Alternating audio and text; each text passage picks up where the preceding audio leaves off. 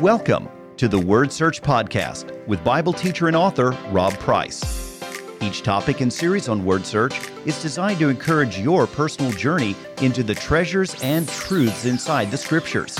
Word Search is produced by RP Media, a leader in faith-based podcasts. Well, welcome to Lesson 6 of our series, Maturing into Childhood. And this one we're titling The Priestly Blessing, the Only Prayer Ever Recorded by God. It's found in Numbers chapter 6.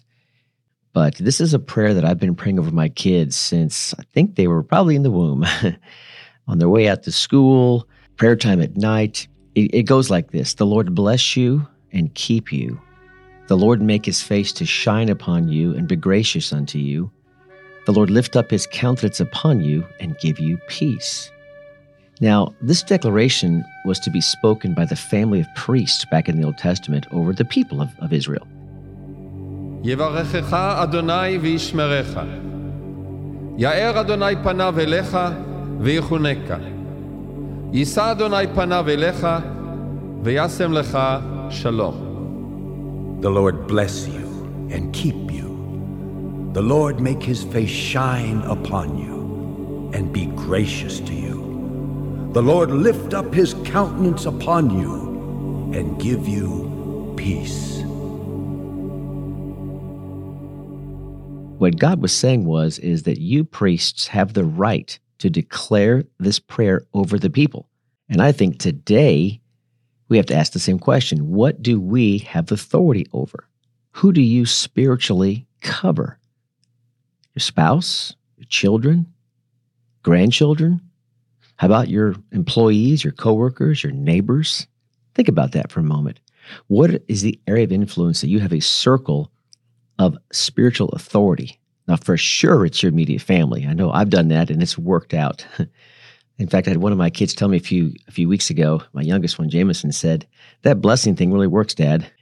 So a few years ago, my uncle told me about a book that he'd been reading called The Priestly Prayer of the Blessing by Warren Marcus. Well, a few iPad clicks later, I had downloaded onto my Kindle app, and as I began to read the book, I thought, well, I thought I knew this verse as just a brief but pretty punchy prayer that's easy to remember. This is something with a sense of declaration versus a request, but I was blown away by what I read in this book. I want to give you like the Cliff Notes version of this book, so I really recommend you get it. Again, it's called The Priestly Prayer of the Blessing by Warren Marcus. One of the biggest takeaways was Warren's observation that it's the only prayer ever recorded directly by God. Moses just dictated it from God to Aaron for Aaron's sons to pray and declare over his people. Wow. And that's just for starters. Almost a quarter of a century of being cozy with this verse, I feel now I have some divine magnifying glass to share in my own heart and to put in your heart as well. So one way to get deeper is to look at this verse in the Amplified. So let me read it for you in the Amplified version. Say to Aaron and to his sons, this is the way you shall bless the Israelites. Say to them, the Lord bless you and watch, guard, and keep you. The Lord make his face to shine upon you and enlighten you and be gracious, kind, merciful, and giving favor to you. The Lord lift up his approving countenance upon you and give you peace, tranquility of heart, and life continually. And as the tag verse says, and they shall put my name upon the Israelites, and I will bless them. They meaning the priest, Aaron's sons. This version does a nice job of adding some synonyms and other parallel phrases drawn from the original language. But let's take a deeper dive now into the various key words and really get a much clearer image of this scriptural weapon. And I do call it a weapon. We're going to see that this prayer has God doing all the work. We just position ourselves to receive it by hearing it pronounced and declared over us. Think about that for a moment. The Lord, the Lord, the Lord. It's like he's commanding himself to do stuff on our behalf. But he needs someone on earth, catch this, to be his intercessor, to be his mouthpiece. Well, that was Aaron. And it can be us as well, as we are the priest of our home and our family and our circle of influence. So let's begin with the Lord bless you. Now, I have understood the word bless to mean for years to say something good about, or another version would say to endue with power to succeed, I think the Amplified says. And these are both true in a stretched out sense, but what is the word picture in the original Hebrew language? Let's take a look. It is the word barak, B-A-R-A-K-H, and it's a Hebrew word. It means to bless, and it means to kneel down, to give something of value to another.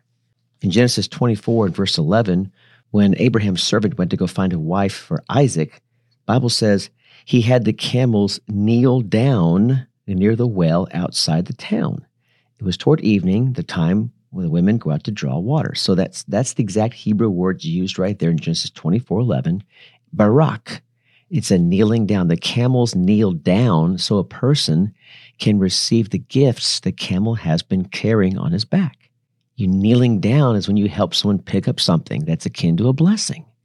The God of Israel here, who we know as our heavenly Abba, our heavenly Father, is pictured here as kneeling down in front of you to make himself available to you.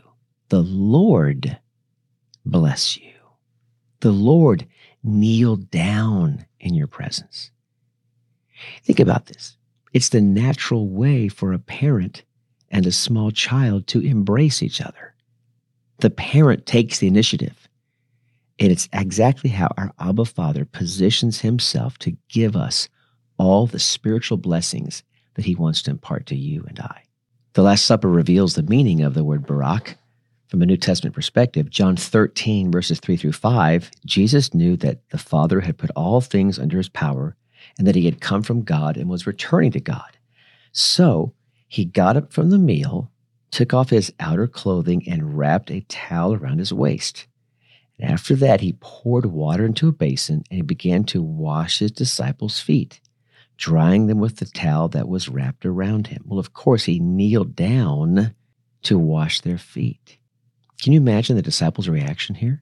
I mean, this is the beneath the Messiah's dignity, right? I mean, the disciples were like, awkward. And Peter spoke for all of them, declaring their apprehension of unworthiness. Peter hesitated. He's like, you cannot perform this hygiene task for me. You'll never wash my feet. And Jesus says, yeah, you will. You better get this or else you have no part of me. And so Peter quickly backed off and said, okay, have at it. It's funny, Peter had a terrible temper, but he was also very teachable at times. Jesus was blessing his friends and also teaching them how to be servants. Again, it's a final reminder of how to be great in God's kingdom. We must be servants of all. So in the book, Warren Marcus expands the Hebrew to English translation. So what he says here is, may Yahweh kneel before you, making himself available to you as your heavenly Father, so he can grant and bestow upon you his promises and his gifts. That's all wrapped up in just that simple phrase, the Lord bless you.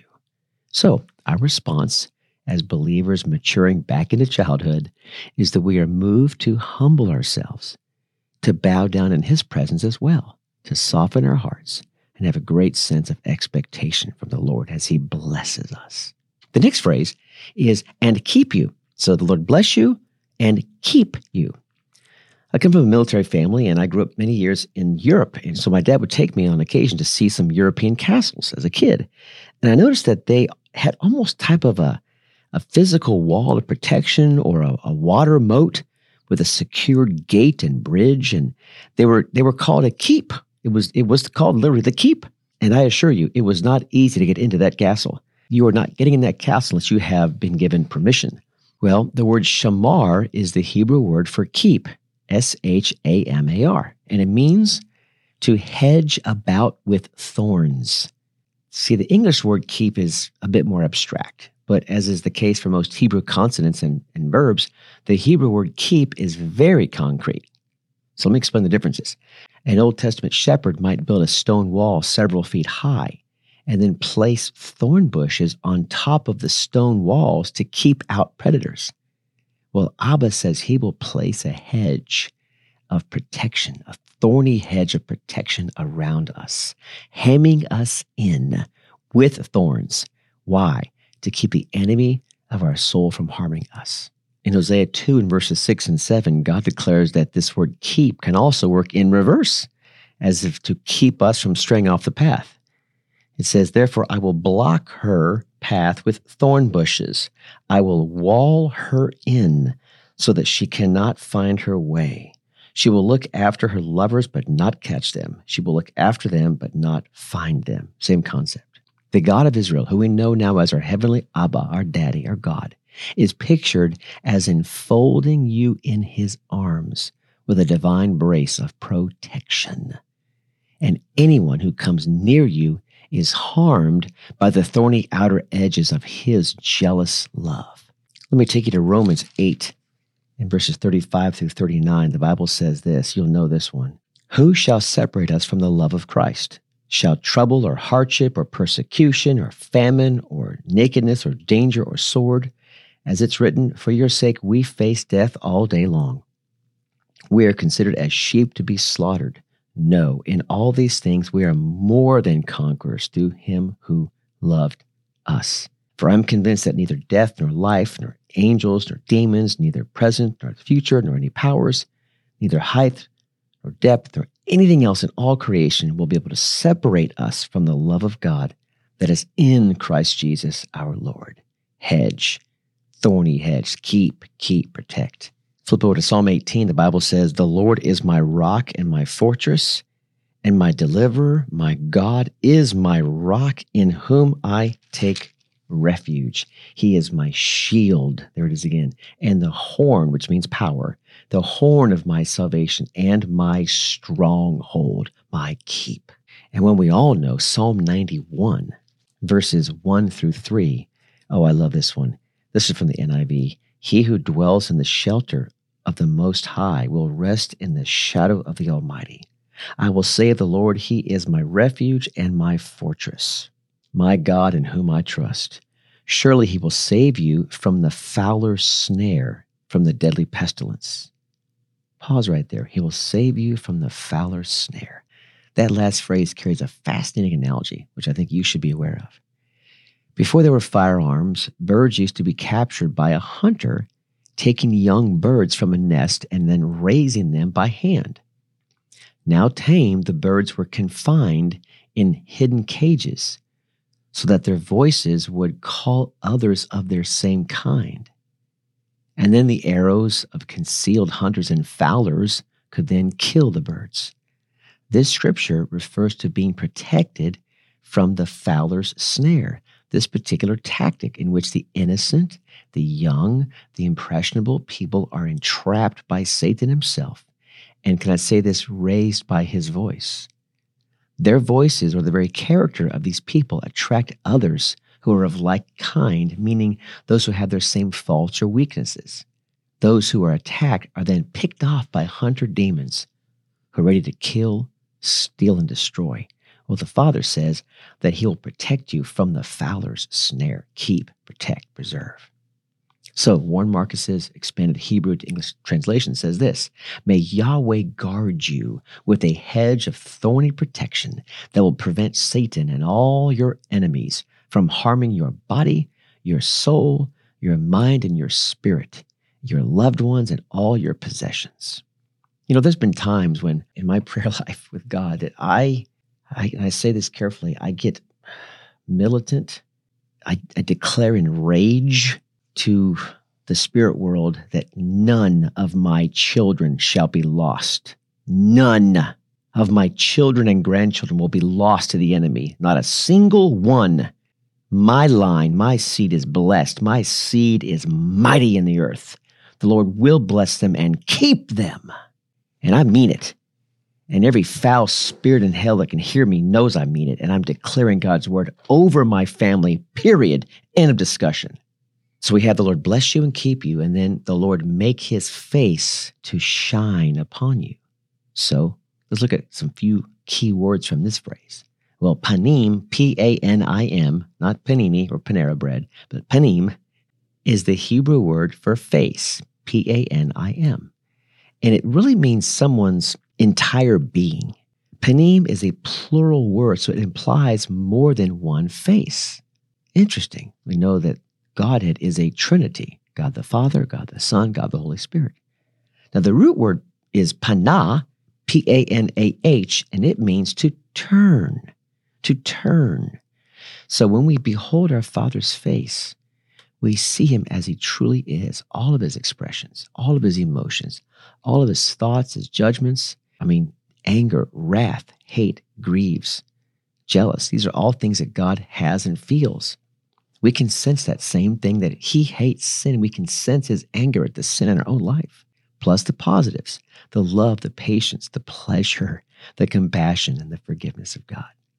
The Lord make his face, his entire being, to shine upon you. We see several face-to-face communication passages in Scripture. One of them is in Genesis 32:30. The Bible says, "So Jacob called the place Peniel, saying, 'It's because I saw God face to face, and yet my life was spared.'" Same root word. Recognize it? Peniel, Panah, same concept. And then Exodus 33, verse 11, "The Lord would speak to Moses face to face, as a man speaks with his friend." Psalm 27:8. David says, "My heart says of you, seek my face. Your face, Lord, I will seek. Do not hide your face from me. Do not turn your servant away in anger, for you have been my helper. Do not reject me or forsake me." And of course, in Isaiah 6 and verse 1, the Bible says, "In the year that King Uzziah died, I saw the Lord seated on a throne, high and exalted, and the train of his robe filled the temple." Skip on down to verse 5. "Woe is me," I cried. "I am ruined. I am a man of unclean lips, for I live among a people of unclean lips." And here it is. "And my eyes have seen the King, the Lord Almighty." And if you think seeing God face to face is just reserved for the big boys, Jacob, Moses, David, Isaiah, well, you're not. In 1 Corinthians 13:12, the Bible says, "Now we see but a poor reflection, but then later, right, we will see face to face. Now I know in part, but then I shall know fully, even as I am fully known." We too will one day behold the glory of God face to face. Now, on to the next word. The big key word is shine, and the word is or, O-R. And it means light divided from darkness. Go way back to Genesis 1, and you see the passage when darkness came first, which represents chaos, confusion, raw materials, and then boom, here comes light. It comes second, which represents order, clarity, creativity. The face of your heavenly Father shines or lights upon you, and in so doing brings divine order into your life. Singularity, focus, vision, alignment with heaven's will. So when this prayer is proclaimed over you, the glory from the face of your heavenly Father is activated to shine upon you. Hebrews 4:16 says, "Let us then approach the throne of grace with confidence so that we may receive mercy and grace to help us in our time of need." Well, when we approach the throne of grace, we're seeing God's face. 2 Corinthians 3, verse 16 through 18 tells me this, "But whenever anyone turns to the Lord, the veil is taken away. Now the Lord is the Spirit, and where the Spirit of the Lord is, there is freedom. And we who with unveiled faces all reflect the Lord's glory are being transformed into his likeness with ever-increasing glory, which comes from the Lord who is the Spirit." And then James 1, verses 17, "Every good and perfect gift is from above, coming down from the Father of the heavenly lights, who does not change like shifting shadows." So the God of Israel, who we know as our heavenly Father, is pictured as loosening his embrace then, while still keeping you in his holy hand. So he's kneeled down. The Lord bless you. He's kneeled down, and he's keeping you, holding you, embracing you. The Lord make his face to shine upon you. So he pulls back, so keeping his hands on your shoulders. He pulls away so you can now see him face to face, and let his light fill your eyes. Such a powerful image.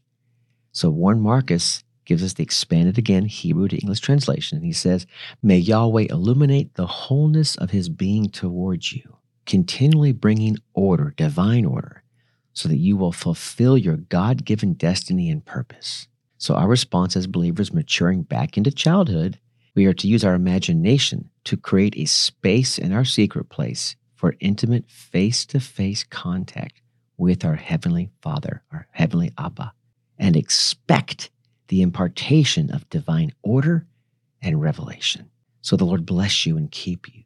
The Lord make His face to shine upon you. The next phrase is, and be gracious to you. Well, Shanan or Chanan, Chanan, is the Hebrew word for gracious.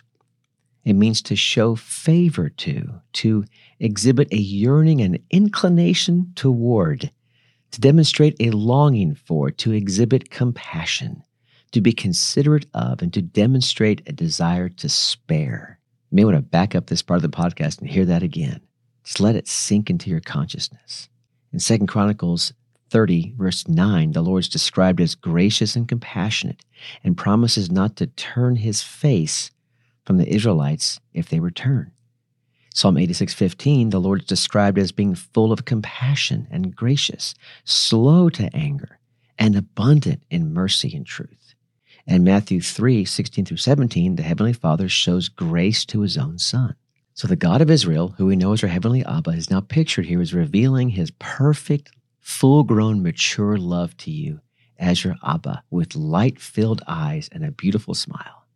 So, again, Warren Marcus's expanded Hebrew to English translation says, may Yahweh provide you with perfect love and fellowship, that grace, never leaving you, and give you sustenance, provision, and friendship. Grace, grace, grace. So our response as believers maturing back into childhood is that we should expect favors, expect grace from Abba. Why? Just because He's Abba. There's not always a reason why. He just blesses you. He just graces you. And the last phrase is, the Lord lift up His countenance upon you and give you peace. So let's break down that first part. The Lord lift up His countenance upon you. The word here is nasa, or nasa, yes, N-A-S-A, the Hebrew word, which means to lift, to continually carry, or to take up. Yes, that is where probably the space agency got its name, NASA, as in lifting up rockets to the sky. Well, David deeply understood this truth. Look through the Psalms, Psalm 9, verses 13.